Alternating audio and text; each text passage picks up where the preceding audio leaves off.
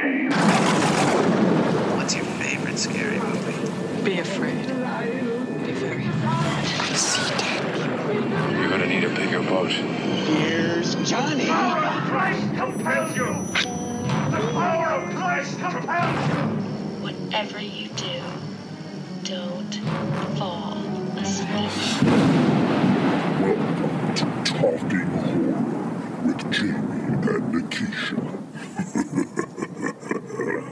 Hi, I'm Jamie. And I'm Nikisha, and this is Talking Horror with Jamie And Nikisha. where we share our love for all things spooky dooky ooky and talk horror through the lens of human behavior. Welcome, everyone. Hello. So today is going to be a doozy of a day because we are talking about the 2023 supernatural horror film Insidious, The Red Door. I think you have to say it that way every time. Every time. We have to slam a The door. Red Door. Or no, it's the tiptoe through the window or whatever. By the tulips. Are you ready? We're ready to forget the further, once and for all.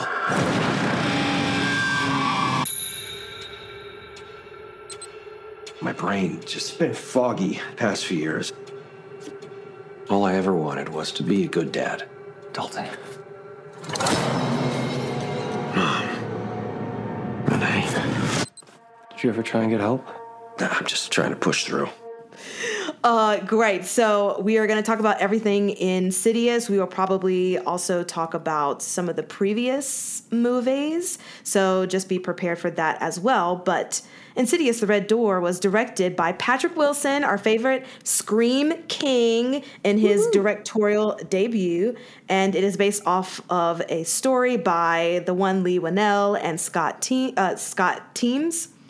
And this is a direct sequel to the Insidious Chapter 2, and it is the fifth installment in the Insidious chain. Fifth installment. So it also stars Patrick Wilson, Rose Byrne, Ty Simpkins, Andrew Astor, Steve Coulter, Winnell himself, Angus Sampson, and Lynn Shay, reprising all of their roles from the previous film, which I think is very cool because I don't think I realized that all of the younger kids, the Daltons and what was the other kid's name? Foster? The Daltons, the forgotten child, and the baby. Not forgotten anymore because now they're older and They're back, leading the baby, show. and they are not babies. They are not. They are adults. So, and I don't think, I was trying to think of any other movies that might have done that. And I don't think that there's a lot, probably because usually when a sequel or something comes out and they flash forward a couple of years, like the younger person hasn't gotten to that age yet. Yeah, it's definitely more of a now thing because we're getting all these legacy sequels. Yes. You know what I mean? Like, Absolutely. but like a lot of times, like the kids were just like the age that they were in the sequel, but now they're getting these legacy sequels, and a lot of these actors are still actors. You know, like Ty Simpkins and stuff like that, where they're able to kind of like get them back in the game. Yeah, back in the game, ready to go. Yes. So obviously heavy spoilers for all of this and some of the other Insidious movies. So if you have not seen this, it is in theaters. Press pause. Go to your local Alamo Draft House like I did and watch this movie with a nice milkshake in your hand and then come back and listen. There's nothing better than a boozy milkshake. Nothing better. I agree so good. 1,000%. It is truly God's gift to the earth besides Beyonce, which we will also probably talk about later. Beyonce and boozy milkshakes for the win. Grand. So, Jamie, give us those trigger warnings for this movie. Yes, we are back in the further, so that means more ghosts and demons. And so if those themes make you uncomfortable, this might not be for you. There's also some ghostly vomit, ghoulish vomiting, frat culture, a man wearing a diaper, excessive drinking,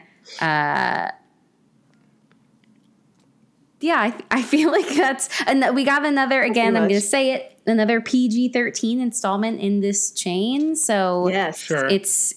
there's not like there is also reference to suicide and being institutionalized, and like other, like psychosis and schizophrenia and other mental health. But I feel like, again, you don't see a lot of the spookish things. Spookish? I don't really know what word I was making up there. Spookish. I love it. I mean, Not a lot of the spookish directly on the screen, or like it's minimal. Yeah. Grand. Well, producer Brian, can you give us some words so that we can get into, open the door to the red door? Open the door. Yeah, we can. Yes. That was really good. You're That welcome. was really good. Hey everybody, producer Brian here. You can find us wherever you get podcasts, what you're doing right now. But you can also see us on YouTube. Hi everybody on YouTube. What up? What up? We're on YouTube. You can see us there. But also we are on all the social media apps, including Threads now. We're on Threads. We're hip. We have a Threads, y'all. We have I a didn't Threads. know. We're on Threads, Twitter, Instagram, and TikTok at Talk Horror Pod on all of them.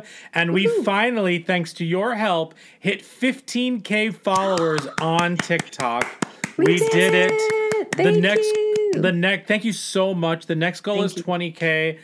We've got some really fun stuff there. I'm thinking of putting a lot of the TikToks onto shorts. As shorts on our Salute your YouTube shorts. channel. Salute your shorts, camp on Awana. And then We hold you in our hearts. in our hearts.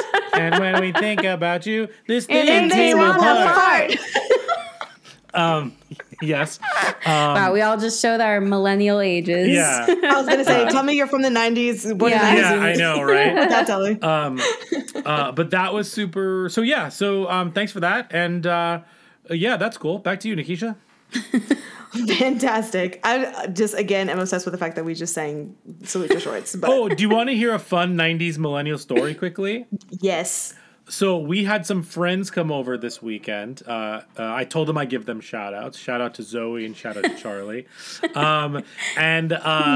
Zoe told us that she really liked the Wednesday TV show. I think she's 6. And she really enjoyed the TV show. And so Jamie and I were like, oh, you know what you would really like? So while we were barbecuing, we turned on The Addams Family from 1991, and she loved it. And so then we turned on Addams Family Values. Values, yes. And she enjoyed that as well. So we were very proud to introduce those versions of The Addams Family to this budding horror fan, if you will. Oh, I love that. She will be obsessed now. I'm sure her Halloween costume will be Wednesday Addams, and it'll be perfection. I hope Yes. That was exciting. It really is nice when you introduce younger people to some things that were near and dear to your hearts, which makes me feel so old just saying that out loud. But it really is just like, yeah, this is really good stuff. It's not just my nostalgia, right? It's like, no, those movies are still through. good.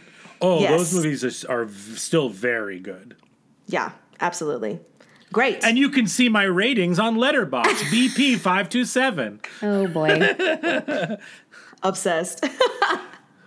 Amazing. Well, did y'all watch anything new this week? Yeah, we did. Jamie, do you want to tell about the movie we finally watched and really enjoyed? Yes. When was it? Saturday? Or Sunday? Saturday. We watched, well, I don't know what day it is. And I don't know when you're all listening to this, so it doesn't really matter. On a day recently, we watched The Last Shift, which is, it's been like out for, I don't even know when it came out. But I used to see it all the time on Netflix, and I just like didn't think about it at all. But then recently, there is a sequel that I think is essentially like a remake of it called Malum that came out this year. and it's essentially like the same, like a reboot or reimagining of the story. Oh, I think the original was 2014. Yeah, the original is Last Ship from 2014, and the same director made Malum. It's essentially a remake of it's crazy. The original story. Yeah. But it was really good and had Yeah. some very, very effective scares. I got jump scared like several times. Nice. It was really got like a me. pretty good story. I enjoyed it. Yeah, I would also add that not only is it jump scares, but it's just an eerie, spooky story in general, and it has like long stretches of tension. So it's not just like, for those of you who like don't just like jump scare fests, it really has everything. It's quite impressive. We had a great time. I would highly suggest it. Nice. What did y'all watch it on? I think it was on Prime. I don't think we watched remember. it on Amazon Prime. Okay. I'll have to look into it then. Put it on my list. Yeah, Along it with was- Sinister. Oh, yeah. Oh yeah, well we're going to Definitely do have to watch it. Sinister for the podcast for sure. Yes. But yeah, it was really good. And then Nice. if I check my letterbox BP527, we've just been watching all the Mission Impossible movies still. We finished them, but yeah, cool. Love that. Wait, did you finish all the Insidious movies though before we did this, or you were only going to watch No. just the first two? We Well, only watched the first two. Yeah. Okay. Not that we weren't trying to watch the other ones. There's just so much stuff. Yeah. So much TV, so many movies. It's quite wild. Yes. Nikisha, what did you do? I would love to tell you what I just did, Brian. So this is not spooky dooky at all, but I don't care because she is the queen and deserves to be spoken about in every form, facet possible. I went to go see a Miss Beyonce Giselle Knowles Carter in Toronto.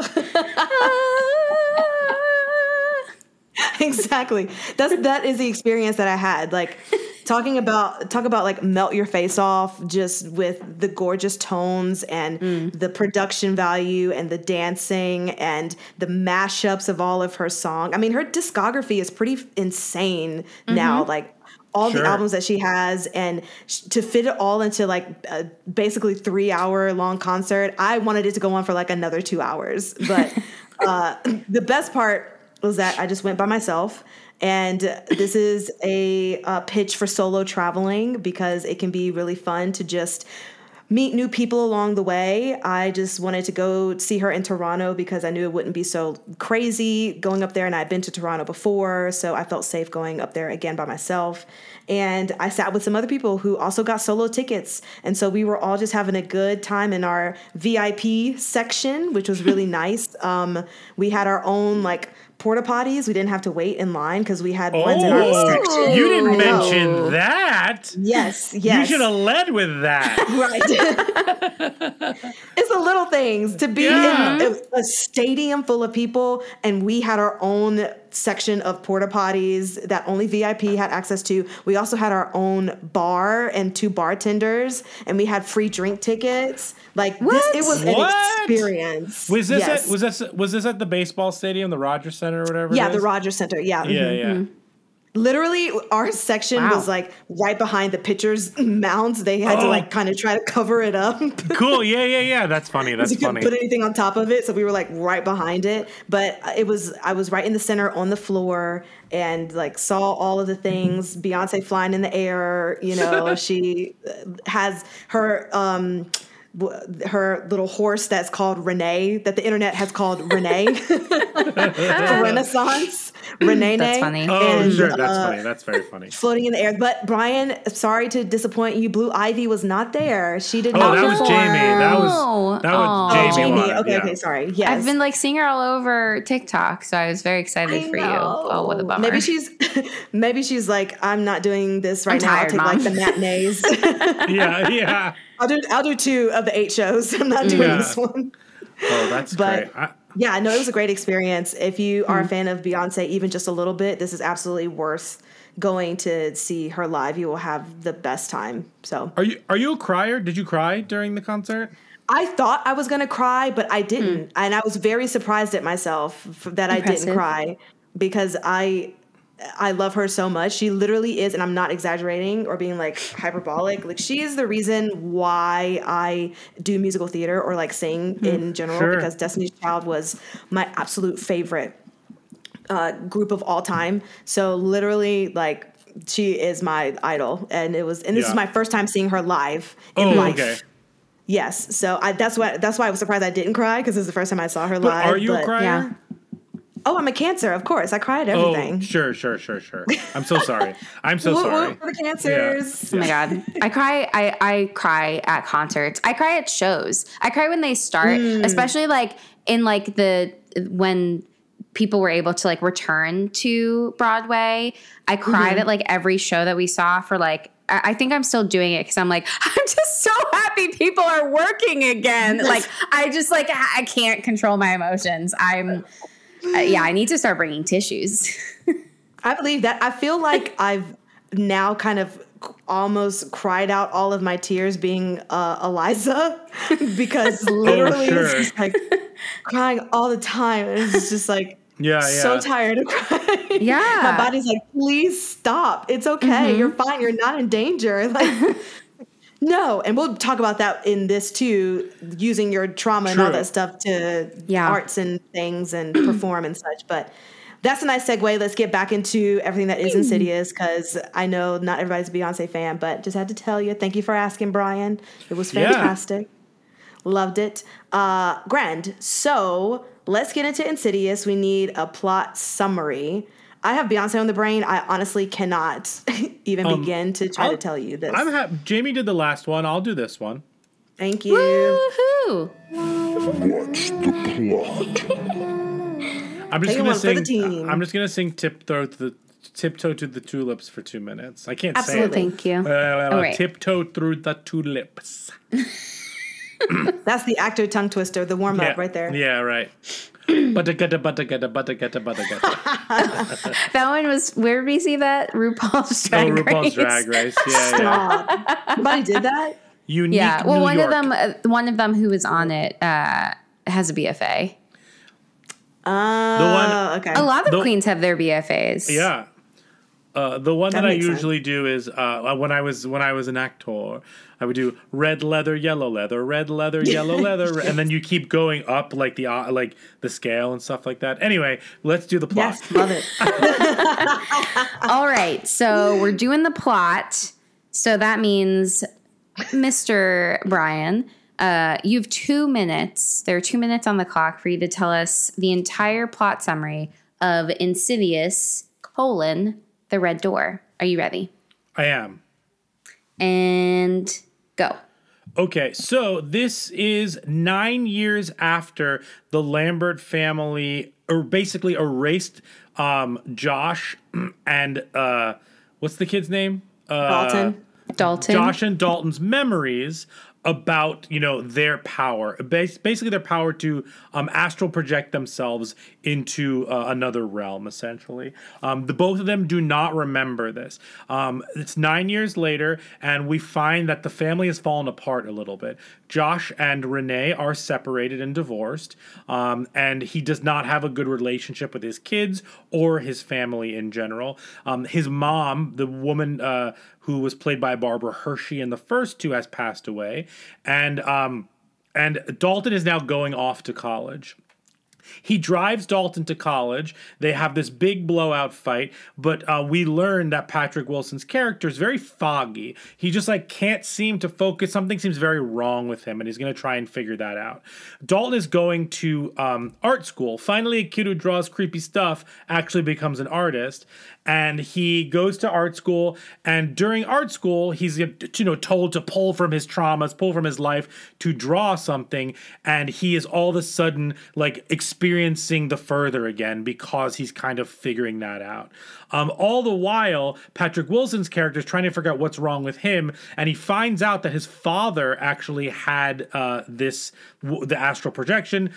He was committed to an asylum and ended up killing himself because he just wanted it to stop because he wanted it to stop for him, for his son. He was ending the line there.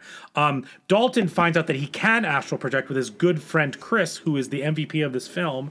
And Chris and him end up figuring it out, but he gets trapped in the further, and Patrick Wilson has to go back in after finding out that his memory was wiped from his wife. He saves them, and he saves the day. The end. Good job. And that's the plot. Right on time. Yeah. That's more or less what happened.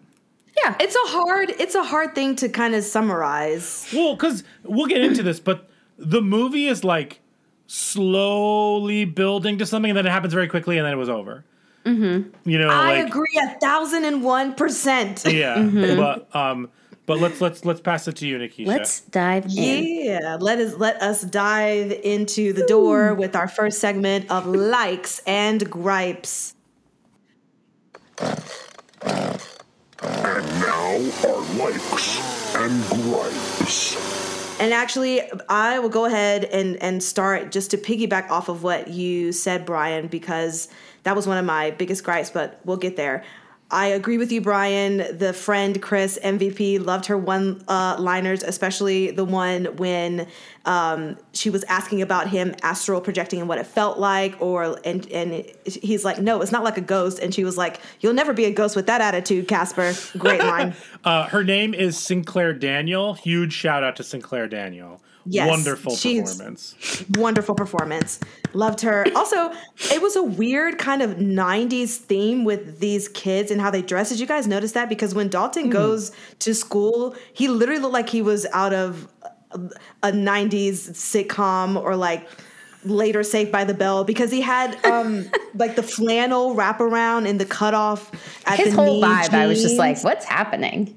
Yeah, but then his friend Chris too, she had on like this TLC t-shirt, and I was like, okay, for all these like true 90s vibe. And I guess that's like the thing now, like people in college are grasping towards like 90s looks as their retro whatevers. But I just thought that was just very interesting, and I liked it because of the 90s nostalgia. Sure. The shots in this I thought were great. There was a lot of really good jump scares in this that I enjoyed. I loved particularly the shot in the car. Patrick Wilson is in the car, and there's the person walking towards it behind him. And at first it kind of looks very blurry, or like it might be trees or something kind of blowing behind, and then it gradually gets closer. And I just thought that how they shot that was really great. A lot of the jump scares too, there was a lot of tension building and quietness that was happening, and where you thought things were going to come out at, they didn't happen. And I say that with the MRI thing too. That one got me good. Like truly, the shot of first seeing the hand coming on his shoulder and then him like feeling a presence. And so he's going to look, try to look behind him. And so then it switches to first person, like point of view. So like you're seeing him look behind, and then there's nothing there. And you're thinking like, that's when the jump scare is going to happen, because it's already been set up with the hand coming in the shoulder. So the minute he looks, it's going to be there, and it's not. And so then there's a moment of just quietness, and then it's like coming up by his feet. And I'm like, this is great. Yeah. Love it. Love shots like that. I thought as far as Patrick Wilson's directing, I think all of his jump scares that he directed were fantastic. That's just my huge across the board for this movie. I liked that more than the actual story. So I was like, give me more jump scares, and then we can bypass whatever's happening in this. Another quote that I really enjoyed from Chris, when he was talking about he was in a coma from meningitis, and she was like, I could have used a little meningitis. Yeah. I have a question, because it's been a minute since I watched the second movie. So I was going to ask, because I knew we watched the first one together, and I didn't remember if you had rewatched the second one, but this one almost has more to do with the second one than the first one. It does. And so then my brain was trying to think, like, of course, there's a lot of shots happening from that second movie, which was really nice to just kind of meld those two together.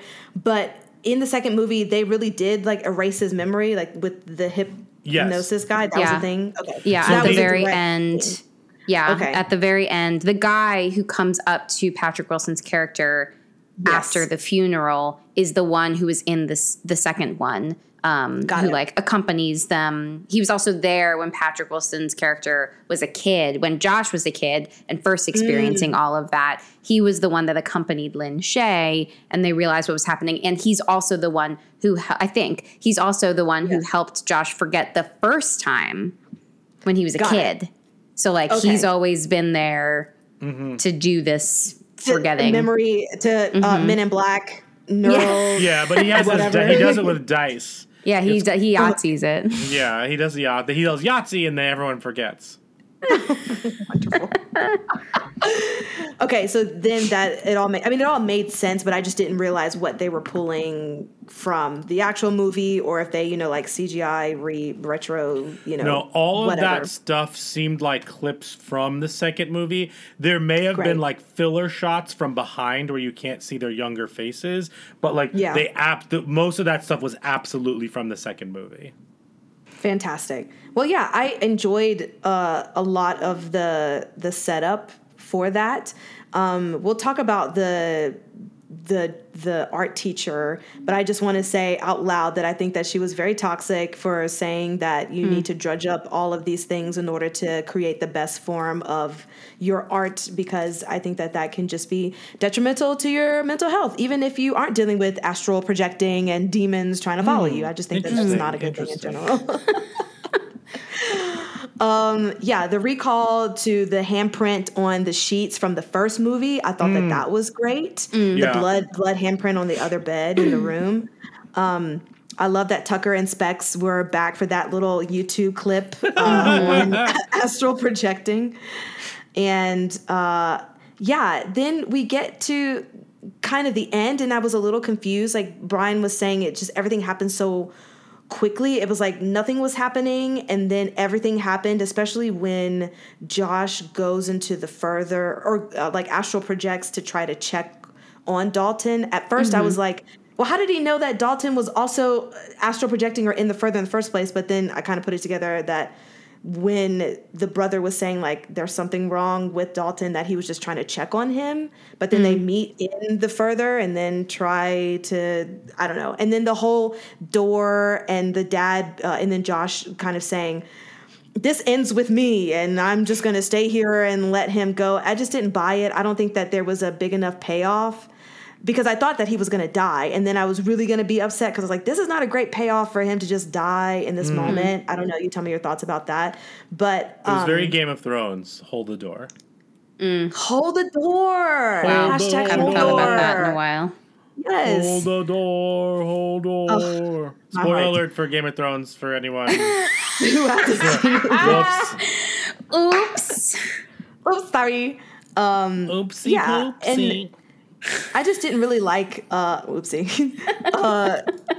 I still think that Josh is not a great dad, even though you give Josh sucks. Thank you. Josh sucks. And one of my gripes with this movie is it blames him sucking on the fact that he it blames him as a bad parent on the fact that his memory was wiped. And I'm like, yeah, well, I'll get into that in my dumb. gripes. That's horse shit. Okay, well, I'm glad that you agreed with that, because I truly was like, what is it? I just feel like he's even worse. Literally in my notes, I was like, Josh seems even worse in this movie than in the first one. What is he doing? But yeah, I put the end.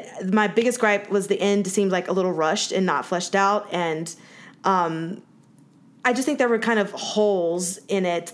Maybe if Dalton was kind of finding his astral projecting thing a little sooner, then it could have all fleshed out and connected a little bit better. It just seemed like he was only having visions of the demons, and then it's like, oh, now I know everything that's going on. Let me try to fix the things. So, but yes, Brian, you take it for take it on your likes and gripes for that whole section, because it was not great for me. Yeah, sure. Let Jamie go first, because I need to pull my notes up a little bit more. Yes. Yeah, I think I agree with everything you said. I think that direction wise, I think Patrick Wilson did a really good job. Like for his directorial debut, like I was into it. And like I really in the moment of like separating, like he's not responsible for the screenplay. Like there's definitely flaws in the screenplay, but I think he did the best with what he had. And like I do think that he, you know, like I'm excited to see what he does next. I like that he just like came back to his spooky roots. I don't know to take this on his spooky dookie Rudies. The spooky dookie Rudies. Spooky dookie Rudies.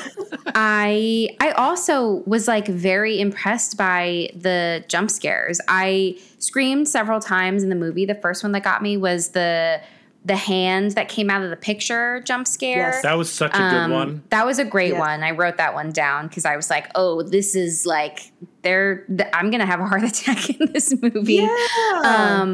And I also agree with what Brian had said of like, it felt like they were really building like so much tension around, you know, how are both Dalton and Josh going to like rediscover that this is something that's a part of them, and like somehow this doorway has been opened in like revisiting or unpacking the past trauma that they've like closed off.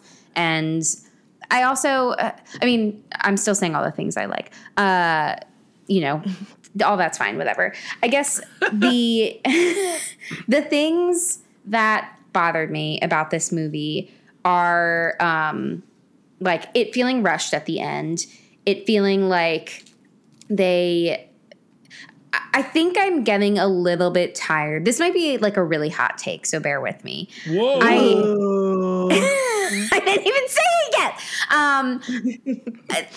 It depends on how it's executed, and this one I don't think that they execute super well. But like in some movies, I'm kind of getting tired of like needing to use trauma as like the thing to rally this whole movie around.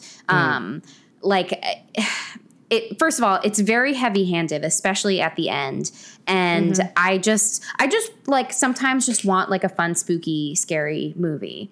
And it kind of like takes it away when they're like, oh, well, you know, like Dalton's got to work through his relationship with his dad, and Josh has to work through his relationship with not having a dad, and then realizing that like his dad was institutionalized and you know what that means. And then they have to like come back together and realize that they both have this traumatic experience that they both compartmentalize, but it's not healthy for either of them. And I'm just like, I just want the fun, scary movie back. I don't always need, and this is like coming from a therapist, I don't always need it to be a metaphor for something. I'm just looking to have a fun time. So like, it can be spooky for spooky's sake. Yeah. I'm kind of just looking for spooky's sake. Of course, there are still the Babajooks that like I'm still gonna love. Who? So maybe it's just sorry. There's still Senor Robert Duke. Yeah. Of course.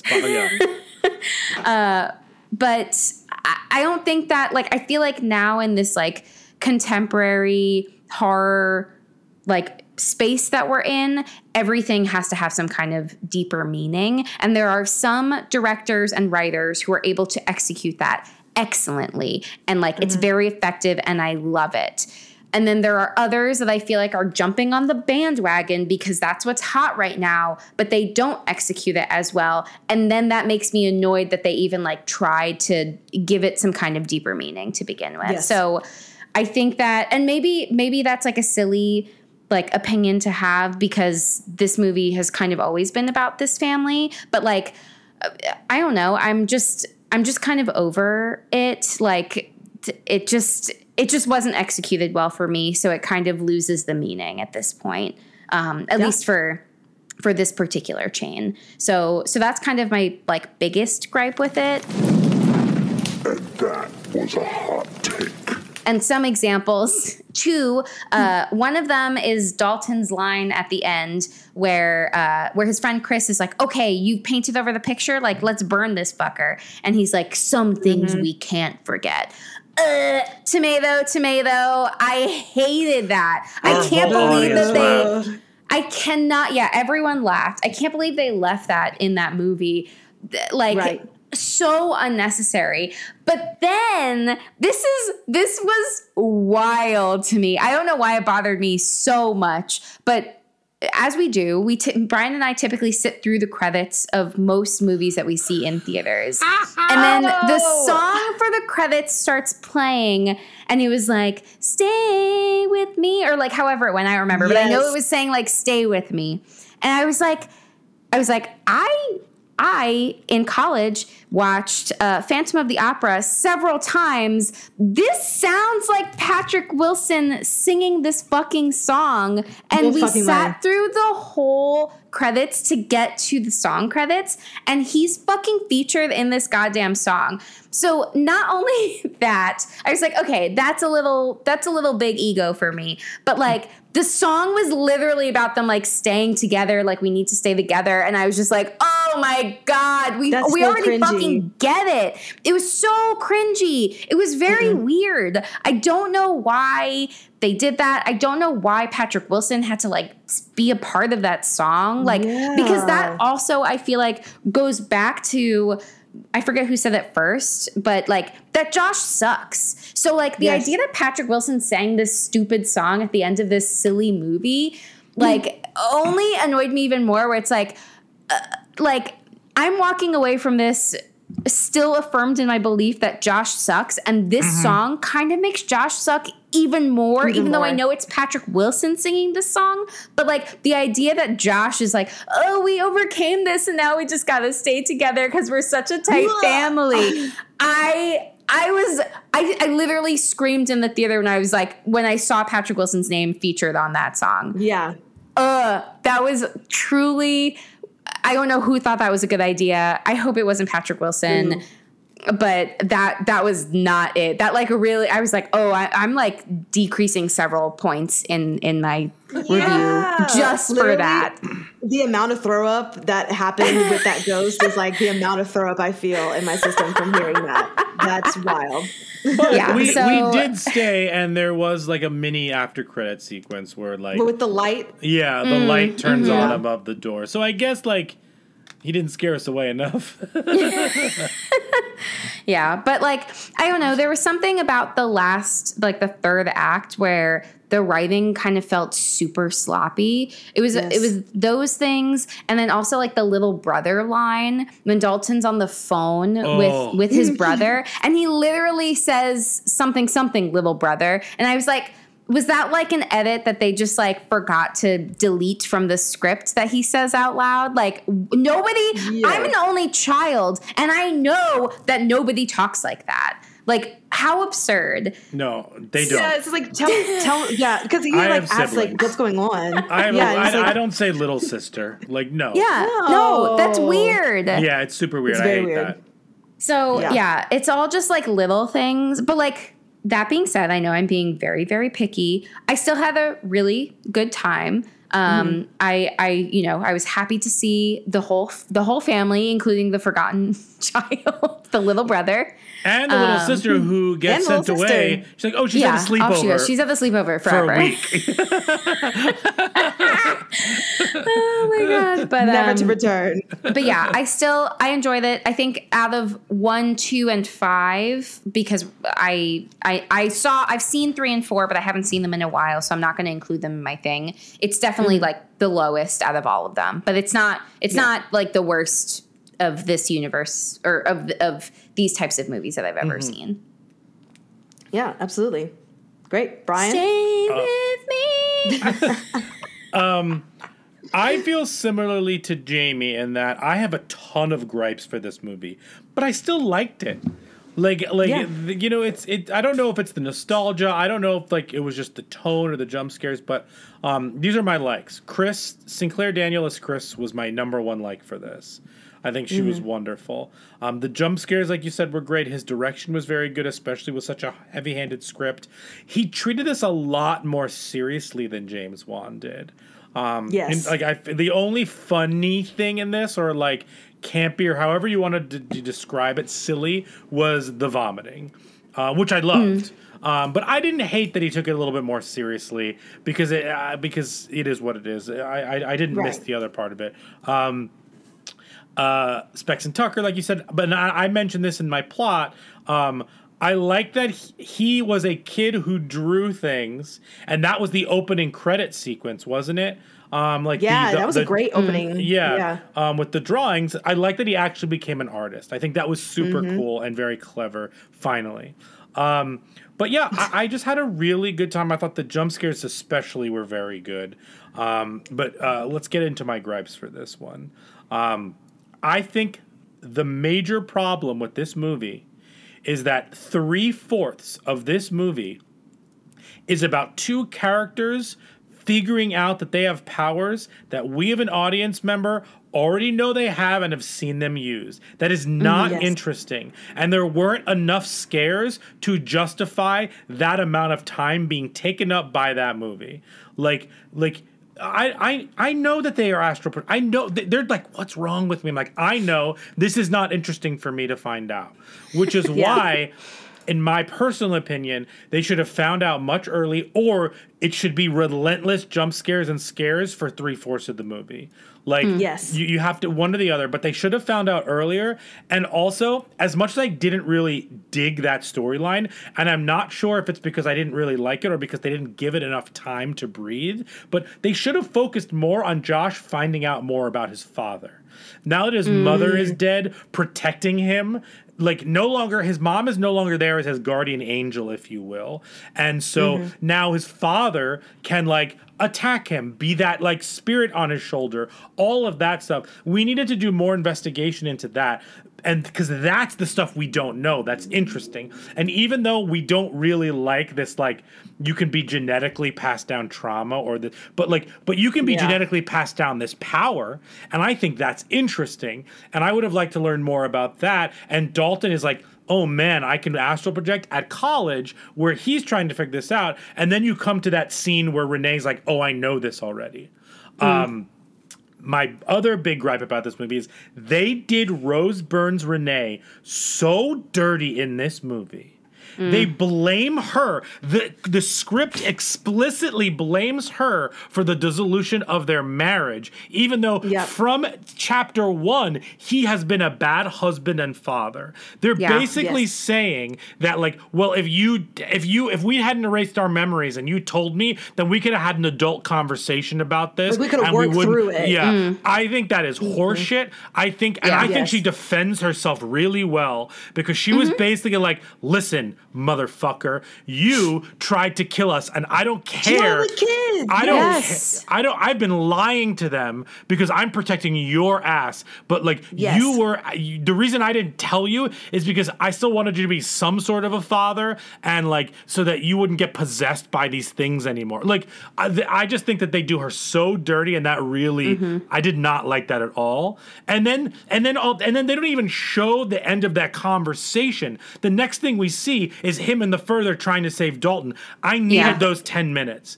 I needed that 10 minutes of her being like, listen, you're wrong, but I need to save our son. So fucking sit in that chair and do your astral projection. I needed that.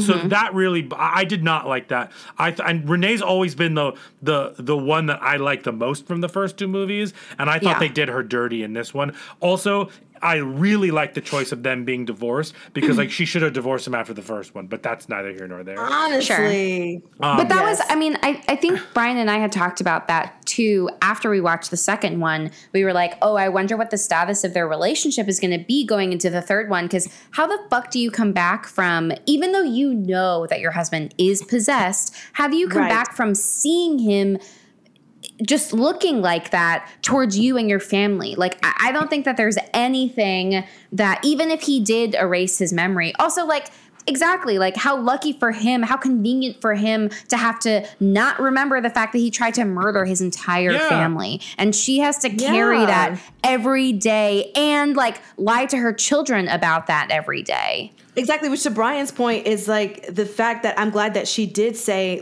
even though me as an adult knew that it wasn't you, those kids didn't know the difference. No. Yes. So regardless Absolutely of what's not. happening, I'm protecting my kids because they don't know the difference. Yeah. And so whatever, we can't work through this with our kids having to deal with all that shit. Also, it's not going to work. And I had to remove the threat from the home. Even if you didn't remember it, I had to remove the the threat from the home. And this is where we are right now.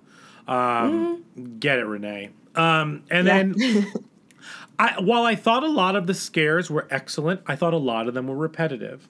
I think that the that ghost or whatever coming into focus behind him happens like twice. And the jump scares are very similar in this movie. They all effective, but I needed a little bit more diversity in jump scare, if you will. Yeah.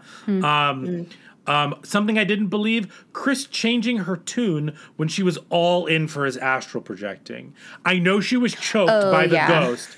I get it. She was choked by the ghost and he had to save her from the astral side or whatever it is. But then she's like, no, you stay away from me. It's like, listen, like... I don't even want to talk about this anymore. Yeah, like, honestly, that felt out of character. That felt like a plot point as opposed to anything else. So that was something there. After an hour and a half of like the speeding thing of building up to it, the end was just like so fast and quick with like the pictures in the tin and all of that. Also, I did not like that they took a picture together and there was nothing in the background. Like when they took the picture, so when they took the picture and he sent the picture to his dad to say like, I went to the party, it sucked. I thought the dad was going to see something in that picture. That would have been a way more interesting turn. Yes. And then he finds the pictures of like him and his dad and stuff like that and sees those pictures. That's more interesting and that expedites that process. Yes. Yeah, we should have wrote this movie. I know. No. The dad discovers the loss. There was no payoff for Nick the Dick. Oh yeah, in the bathroom. Like, scene. what was the point? What was the point? Like, I don't know. Hated it all. That was so awkward. Like, I like when Chris kicked him in the groin. That was good. But if you're gonna bring him back being a total weirdo in the bathroom, like, I needed some sort of a funny or weird payoff. Like, all of a sudden, like, Charlie was being hurt, and then he ran out of the like. I get that he was saying like, close the door, as all the other ghosts were saying, and he was saying it too as like part of that. But like, honestly, I needed a payoff. I needed a second payoff for Nick the Dick in that moment. Not just like him being embarrassed that like the door's open while he's pooping. Like that. Thank you also for calling him by his full name every time. Nick the Dick. Nick the Dick. But one of my biggest gripes from this entire movie is how dare you have a needle drop and not like blast the Tiptoe Through the Tulips song. They played the intro, and then once the chorus came on, that like gets us all hyped for Red and Black Monster Demon, you know, who clearly lost RuPaul's Drag Race because he's not sewing anymore. Like, he's not. Yeah, and that makeup is half painted on. Yeah, it's not all painted. But in all seriousness, the fact that I didn't get like blasted in my ears with like Tiptoe Through the Tulips was like an egregious mistake, because here he is. We haven't seen this red demon since the first one, because the second one is really dealing with Patrick Wilson, Josh's demons. Yeah. We're back with red demon face. Like, I was excited for that. We also like that. It's just like 15 minutes. Like, I needed more with that. Like, I needed more Tiptoe Through the Tulips and that. Like, I really let me say that again. I needed more Tiptoe Through the Tulips in that song, in that moment, with that volume. Like, I just think that, like, I wanted that payoff. This movie doesn't really do payoffs that well. No. And just to your point, Brian, I was just going to say, all of a sudden you just see Dalton chained back up again. And I'm like, how did we get here? Yeah. You don't see like that struggle with the demon. He just is kind of like astral projecting and then being in different spots. Like, he's figuring out like the memories are coming back to him. And then all of a sudden he's like chained up again. And I'm like, wait, what did I miss? What happened? Yeah, because in the first one, it's mostly from the parents' perspective. So when he goes into the coma and disappears into the further, we just accept that, like, we understand how he's doing.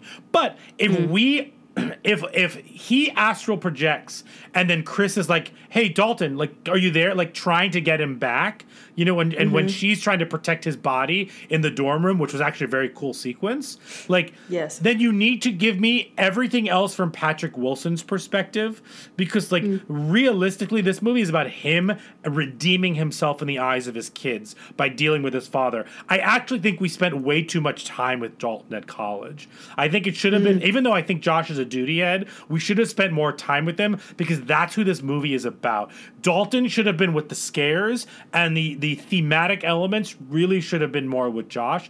Maybe he just had to be behind the camera more. I don't know, the script or whatever, but so if we spent more time with Josh in the end, then we don't have to have that stuff with Dalton. He just knows where to find Dalton because he's been there before. You know what I mean? Yeah, he knows exactly where the monster's keeping him. And, like, you know, we get a little bit of red and black face, you know, during the demon, during, like, the Chris sequence and stuff like that. And then, like, yeah, and then, like, he wasn't sewing anymore. I'm really upset that he gave up sewing. Like, it seemed like he was very good at it. I hope that the RuPaul workroom, like, didn't, like, bust his confidence. But, like, Black Red Demon, God. You know, I want him to find joy again. And, like, he got painted over and the door. Like, he just had a bad day. Which, that was all weird. Like, what is that? A weird metaphor of, like, keeping your stuff contained? I don't know, but I liked that. I liked that he painted the picture and the door, because it, like, at least tied in with the rest of the movie. My issue was how heavy-handed it all was before and after that. You know what I mean? I think the context of that took away from the actual, like, cleverness of, like, he's using the thing that makes him vulnerable, art, to not only figure that back out again, but being able to control it. And I think that's super cool. Yeah. But, like, they, like, literally took a giant mallet and was like, sometimes you can't forget things. Like, I don't know who that was. That just came out. Beautiful. Yeah, I agree. It just all was very, very fast and heavy-handed. Yeah. But I liked it. And it, like, could have been good. Yeah. I still liked it, which is, like, a weird, like thing. I don't know. But, yeah. Well, it's just because, like, if the third act was a different kind of outcome, then everything else doesn't seem so, like, oh, this should have happened so that this can happen so that this can happen. Like, it just, the connection wasn't there. So the fact that the last chunk of it didn't set you up for success, now it's, I mean, that's the end of the movie. And then you're like, well, what the heck happened? And then why did I deal with all this stuff in the first place? But if the ending was better, then it would have kind of, like, tied in together a little bit more for us. But yeah, the jump scares, though, great. Patrick Wilson. Oh, that was good. Something else I will like to say is I'm really happy that it won the box office this weekend and made a little bit of money. Any time a horror movie does well at the box office, it gets me excited, because then movie studios, I know this is Blumhouse and that's what they do, but, like, it just gets me excited for, like, maybe we'll get another Insidious movie. Maybe we will, like, you know, it beat Indiana Jones in its second weekend. Like, I think that's, like, a really good sign for horror movies in general. And I know that had a lot to do with the reviews for a lot of these movies and stuff like that. But, like, that just gets me excited that, like we're still on the upward path of horror movies doing well in movie theaters in this day and age.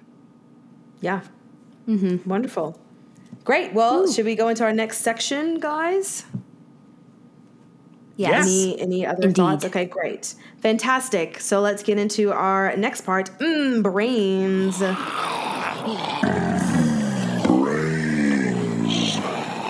And there is a lot to discuss with this, because, just to say off top, the idea of Josh and his dad problems on top of, like, the demon problems being the thing that makes him a shitty person is just very annoying, as we have already discussed. But to that, one of the quotes that I thought was really interesting is Dalton talking to his father and asking, you know, did you ever think about getting some help with him being, like, foggy or just being shitty in general? Yeah. And Patrick Wilson is like, nah, I'm going to push through it.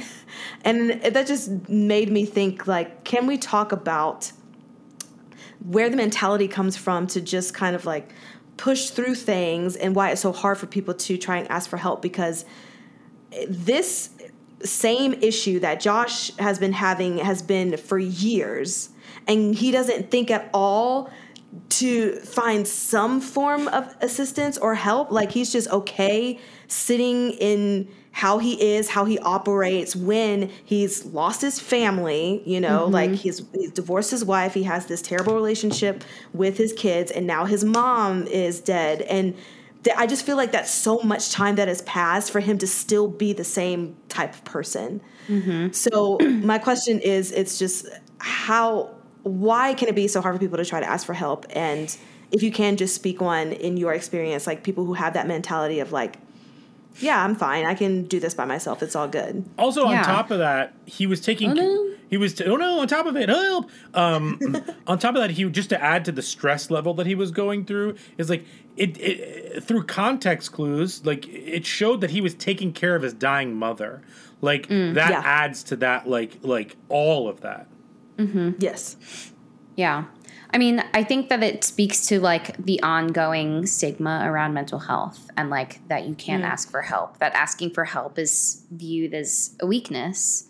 And like, you know, like I literally think that that's it. I think that a lot of folks struggle all the time with asking for help, even like in a variety of levels. So like some folks will seek out therapy, like talk therapy, but they don't feel comfortable with like medication management, which is like also a perfectly reasonable and like helpful way to manage, you know, symptoms of anxiety, depression, like bipolar, like all of these things. And but there's still so much resistance to exploring those as an option, for, again, like more mental health stigma and like the reasons that people come up with. The idea of just like pushing through as if like, you know, all of these things are so simple, when in fact, like they're so complicated. They have infiltrated every facet of your life. Like, this isn't sustainable. Like,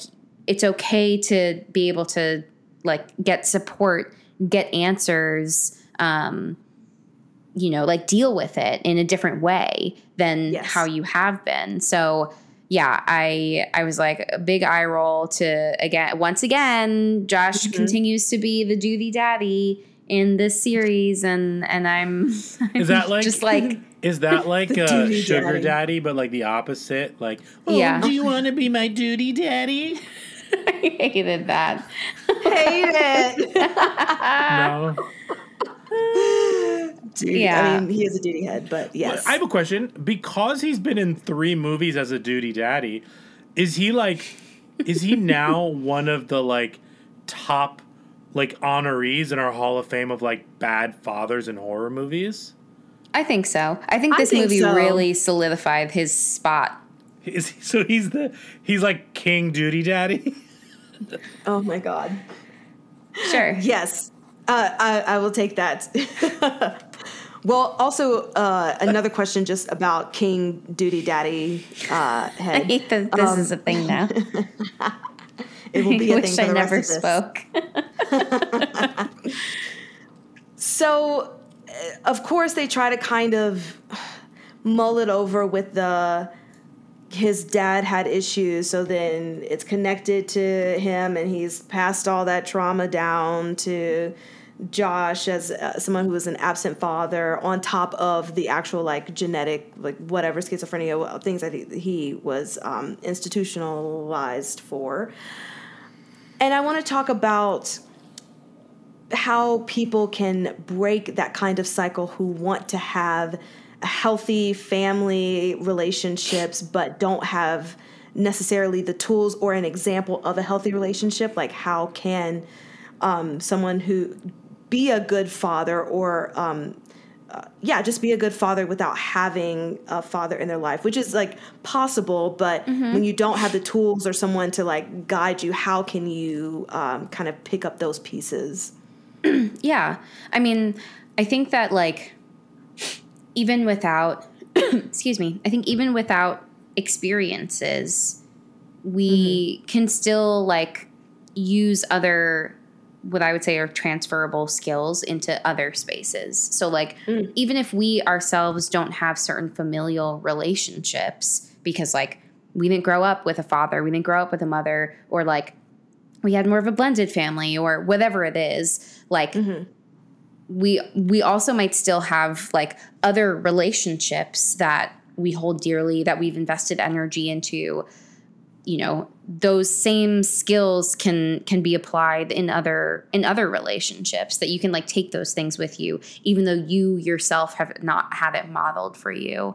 But like, you know, I think obviously that's like a generalization, because I can't speak on not having, like, I had both of my parents as my parents to raise me. But I think that, like, I also think it's important to remember that, like, the past isn't necessarily always going to repeat itself, that, like, we have control over ourselves and our choices and our actions. And, like, you know, we can make decisions to be the parent that, like, we always wanted to be. Like, there are still moments where it's like, I want to be a different parent from how my parents parented me. That was saying parent absolutely too many times. Yes. But, like, there are things that, like, stand out in my childhood where it's like, well, I don't want to make my kid feel that. So, like, I'm going to do things differently. And I think like, you know, we can even draw from other examples of things that, like, we feel like didn't work for us as a way to be like, how do I do something else? How do I, like, be different? So I, you know, those are other ways where, like, even if we don't have the right example, so to speak, or like the example that we want to have experienced, I think that knowing that, we can try to implement something different. So, like, just a reminder of what we have control over in our own actions and behaviors. And I'm really no, sorry, go ahead. Oh, I was just going to say that somebody once said, I don't remember who it was or where I read it, but it's a quote that I remember quite often. It's that history doesn't repeat itself. People repeat history. Yeah, and to your point, I'm glad that also, Jamie, you mentioned not only people who had absent parents, but people who just want to change their parental styles from what they have already witnessed. Because like, also, I myself growing up with two parents, there are some things that I would do differently than what they did. And it is a matter of just kind of like controlling how you want to operate in that space, as opposed to kind of just saying, oh yeah, I'm shitty because my parents are shitty. You know, like it's, we have a better... Yeah, and it's not to say that those things aren't impacting us, because they obviously do. But I think, like, if we just default to that, then it is kind of allowing that generational trauma to dictate, like, everything. And like, those things do, like, we are still carrying those things. So, like, that there, I think, has to be this, like, heightened level of awareness. If you are, like, already, you know, knowing that, carrying that with you, how does that also then impact, like, how you are moving forward? You then are like much more aware of, like, oh, well, I didn't have, like, both of my parents to raise me. And like, that's something now that you have to carry with you if you decide to start a family. And, like, what does that mean for you? Do you like name that and bring that up? Like, Dalton was aware and, like, named that and called his dad out for it by saying, like, you know, you can't blame the fact that your dad wasn't there for why you're a shitty dad, like, always. And I mean, I think also for, like, the stories of the movies, like, that was never addressed in the past ones ever. And his mom is, like, not, again, like, you know, she doesn't have to be, like, two people, but, like, she was a great mom. So, you know, the fact that this suddenly becomes this, like, main thread is separately annoying. But I think, like, having that awareness, I think like, knowledge is power. You use that to be more intentional in the things that you're doing. But, like, it doesn't erase the fact that that's your reality. It doesn't, like, fully take away, like, we can't undo or unlearn the trauma that we've experienced or that's been passed down to us, but we can still make choices moving forward. And, like, that's what I think is important to keep in mind. Yeah, absolutely. That's great. So yes, did it. Wonderful. So my last question is just about grief counselors in general. I think it's mentioned a little bit in this. And it's just more of a generalized question, but of course there are therapists who specialize in certain things. So you have people who specialize in grief and working with people who are dealing with grief. But my general question is... General question.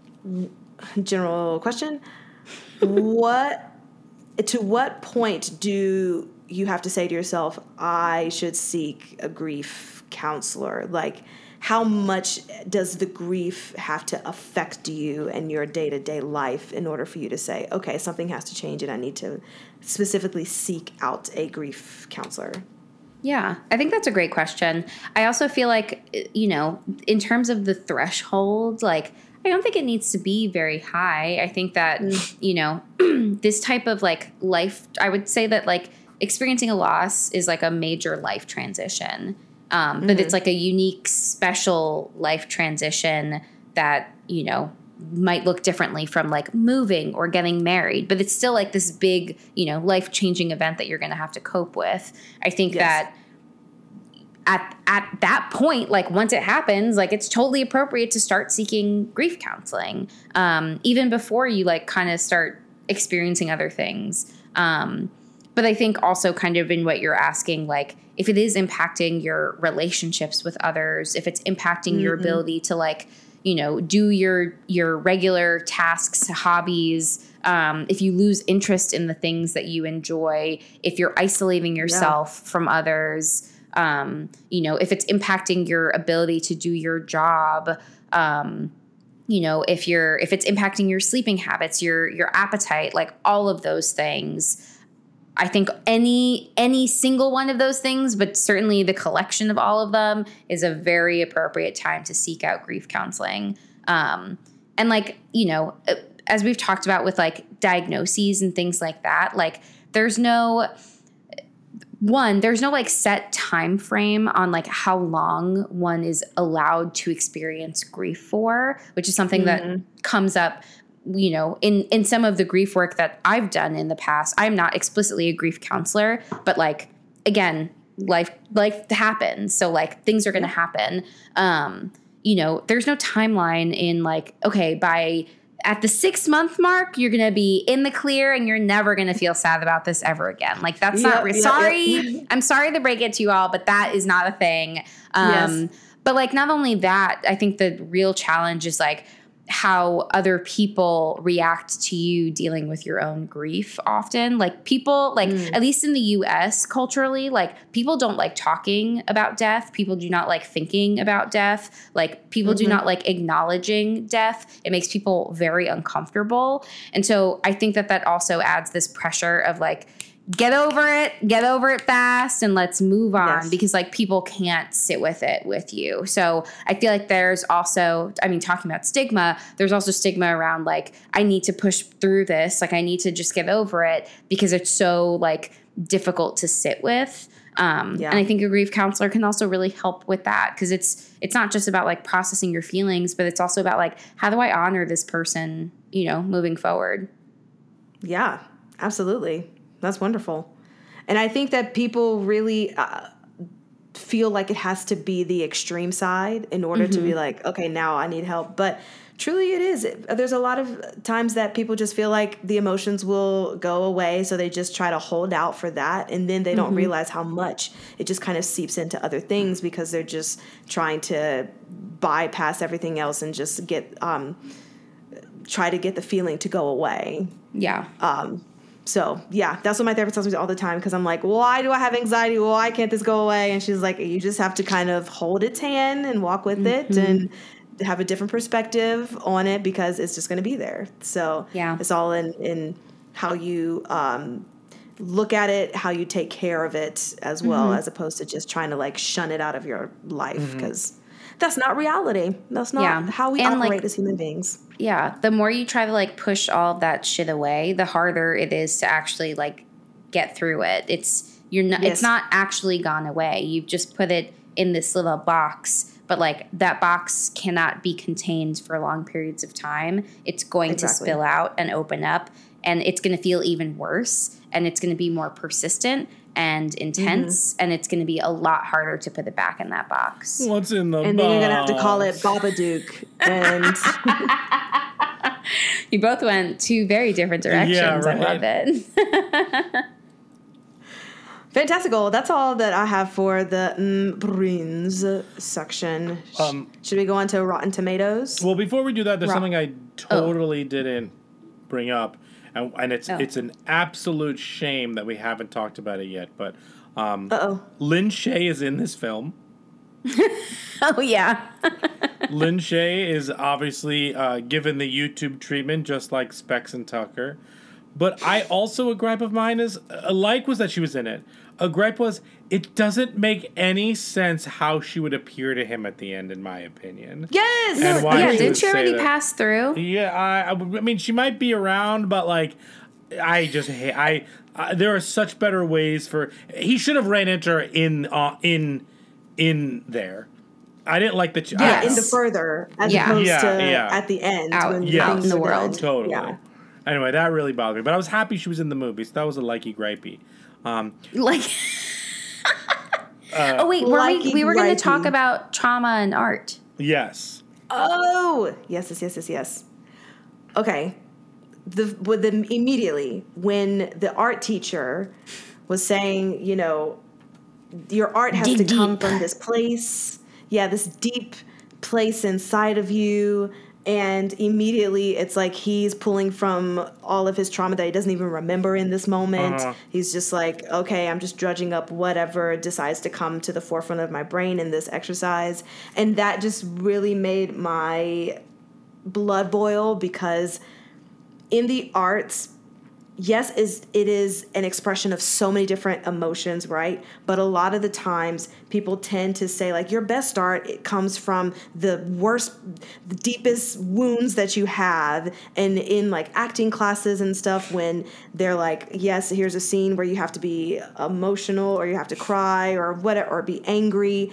And the first thing that they say, or a lot of these scholars is not the word that I'm looking for, but people like Meisner and Uta Hagen, you know, their techniques sometimes are like, come from the deepest place within, because that's the quote unquote going to be the most real, authentic thing. And it's just very annoying, because bringing up past trauma in all these situations, like, how can you deal with that? How can you put that back inside, like, especially if you've already processed it. So then it feels like you're keeping it in a box and then, like, having it spill out whenever you need it to, and then trying to contain it again, but it's only going to just keep kind of getting worse. So I don't know. Brian, how do you feel? I know that you were an actor and had to deal with that kind of stuff. Did you ever have moments where you're like, this is too much to try to think of something terrible that happened in my life just to get through a scene at an 8 a.m. acting 2 class? Yeah, I think, well, so this is what I think. I think that acting is interesting because there are tons of theories and tons of, techniques to subscribe to. But at the end of the day, you as an individual get to choose which techniques you want to use.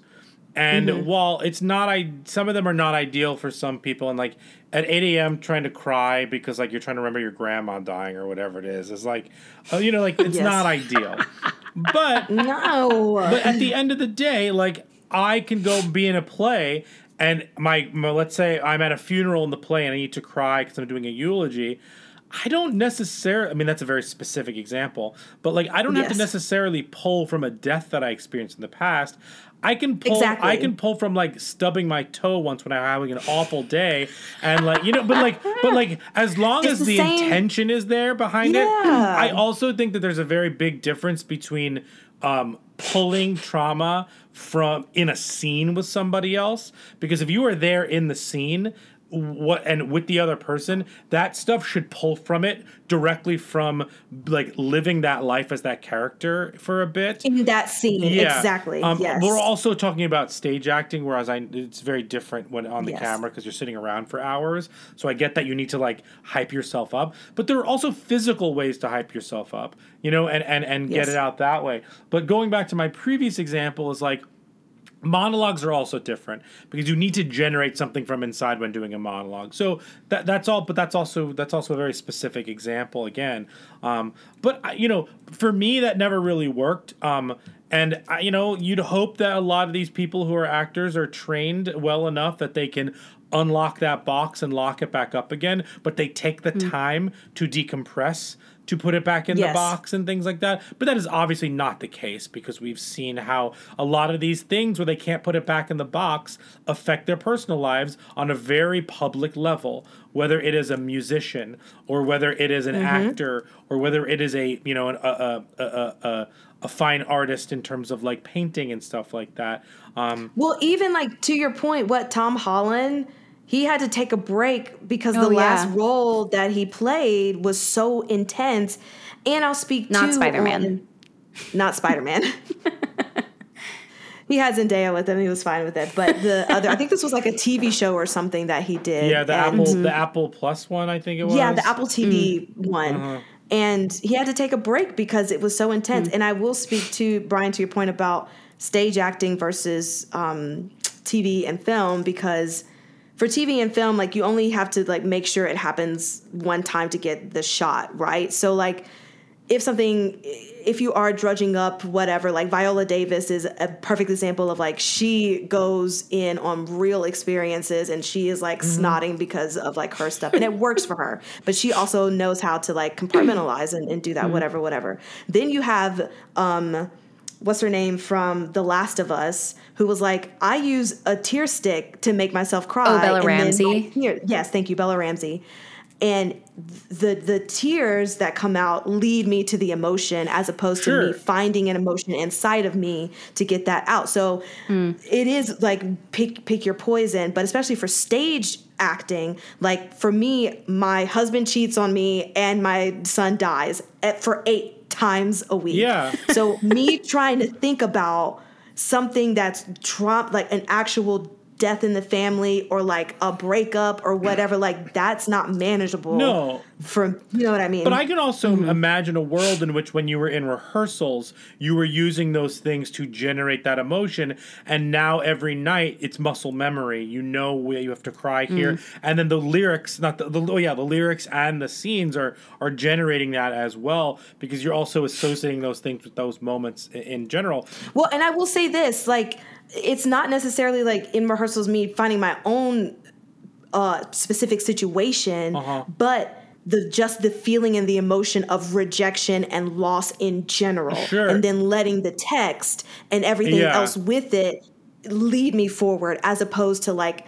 And I guess I'm just thinking of like, I hate when people think of a specific, like my grandmother died and that's what I think about. It's like you can think about how you felt when you lost anything. Well, yeah, because I think an important thing that actors should be doing is like, it's at one moment when you've lost something or when you're feeling like you should take a second to remember what that feels like and then move on and let yourself allow you feel those emotions. Yes. But I also think we don't have to get into this here, but something you said, like, the inside out versus outside in terms of like how you get to those places.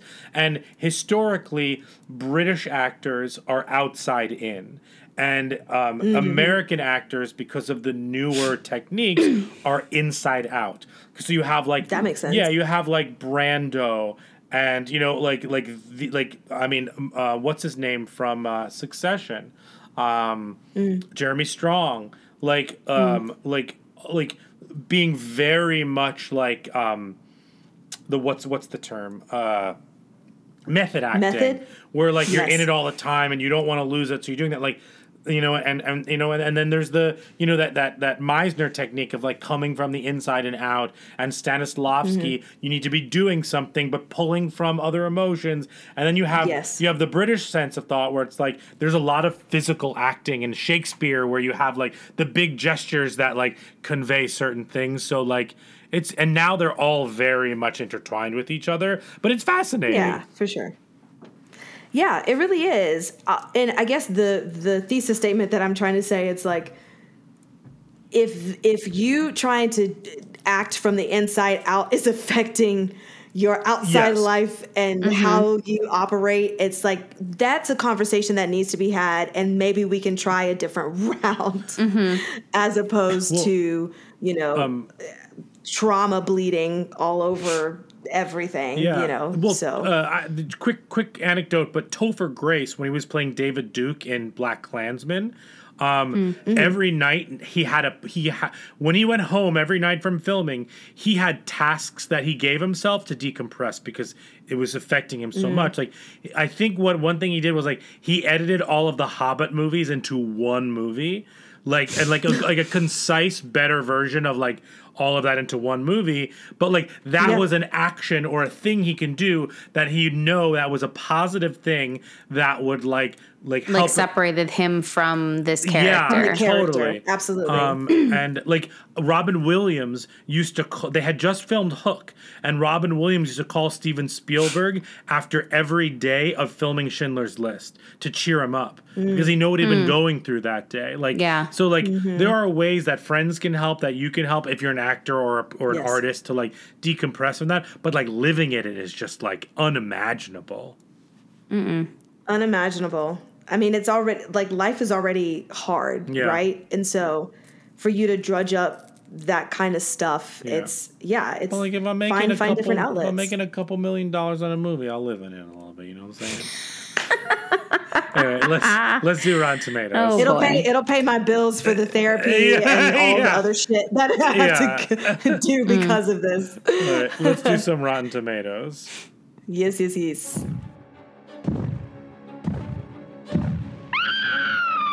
the Rotten Tomatoes game. All right, what do you think Insidious the Red Door has on Rotten Tomato? Rotten Tomato. Rotten Tomato. Oh, 72. Jamie?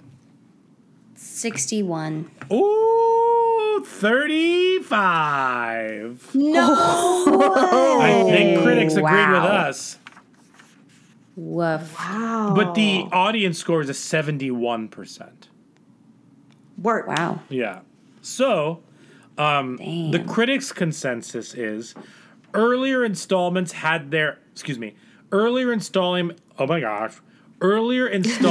red leather, yellow leather. No.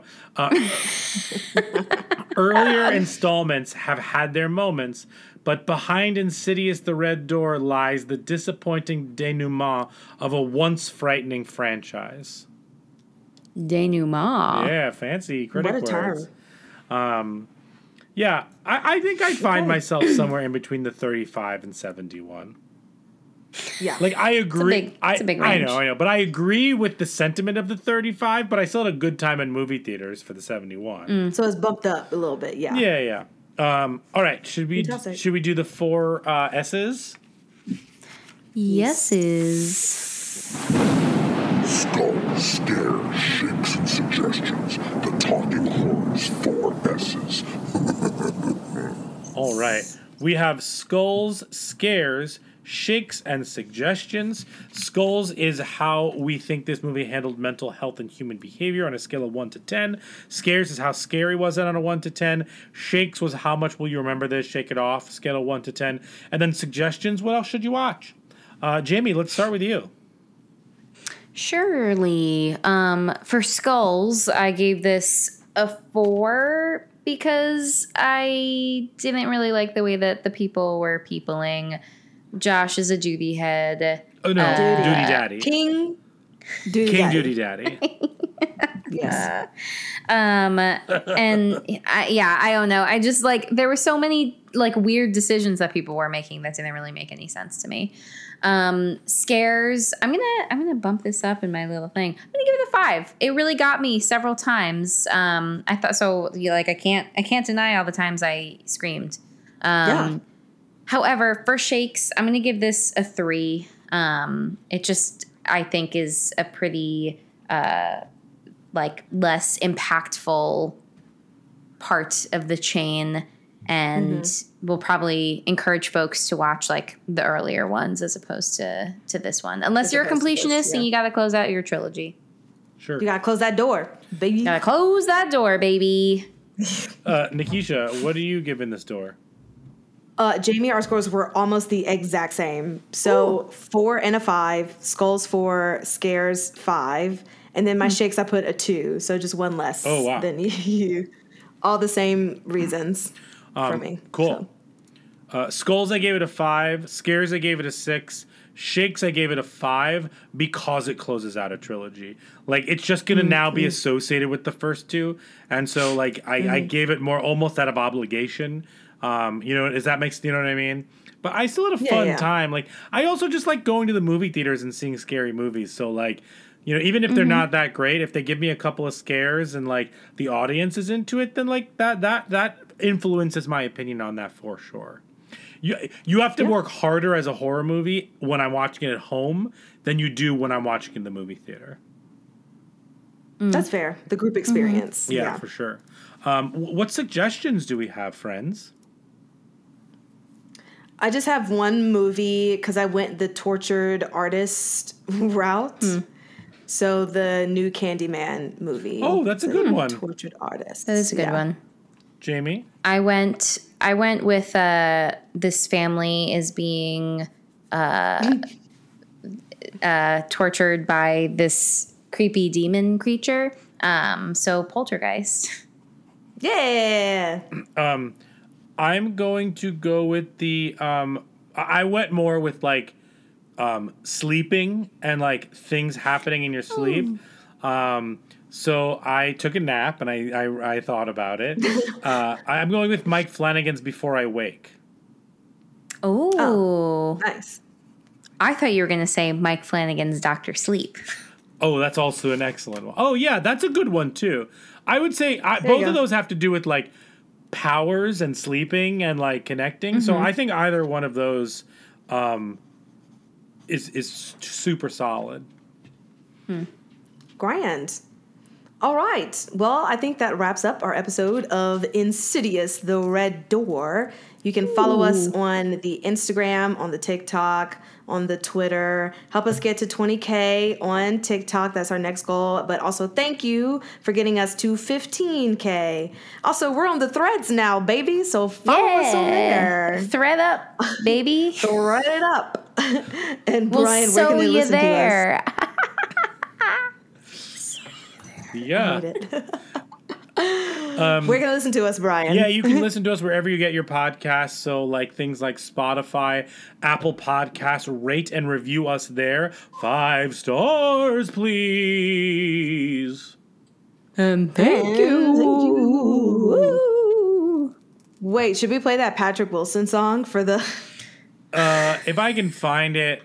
Stay Patrick. Yeah. Well, I also don't want us to get like a copyright strike. Oh, true. True. For Vampire last week, I almost got one, so I have to change it out. Maybe I'll listen to it and then I'll sing it for you. Yeah, that's perfect. What is this? Wait, what are these words? Oh God, such a crazy time. This is Ghost's cover of Stay. Is this world? What is he saying? Man, Patrick Wilson, you really got to enunciate a little bit more. He is a when do we get to the Tony-nominated chorus? actor. I did Sounds not know like a that. Christmas song. Yeah, he starred in The Full Monty on Broadway. Oh. Yeah. The more you know. Fantastic. Jamie, are you finding it? Stay with me. Ooh, it's so breathy and ethereal. Stay. Because he's astral projecting the song. With me. All right, bye, everybody. Bye.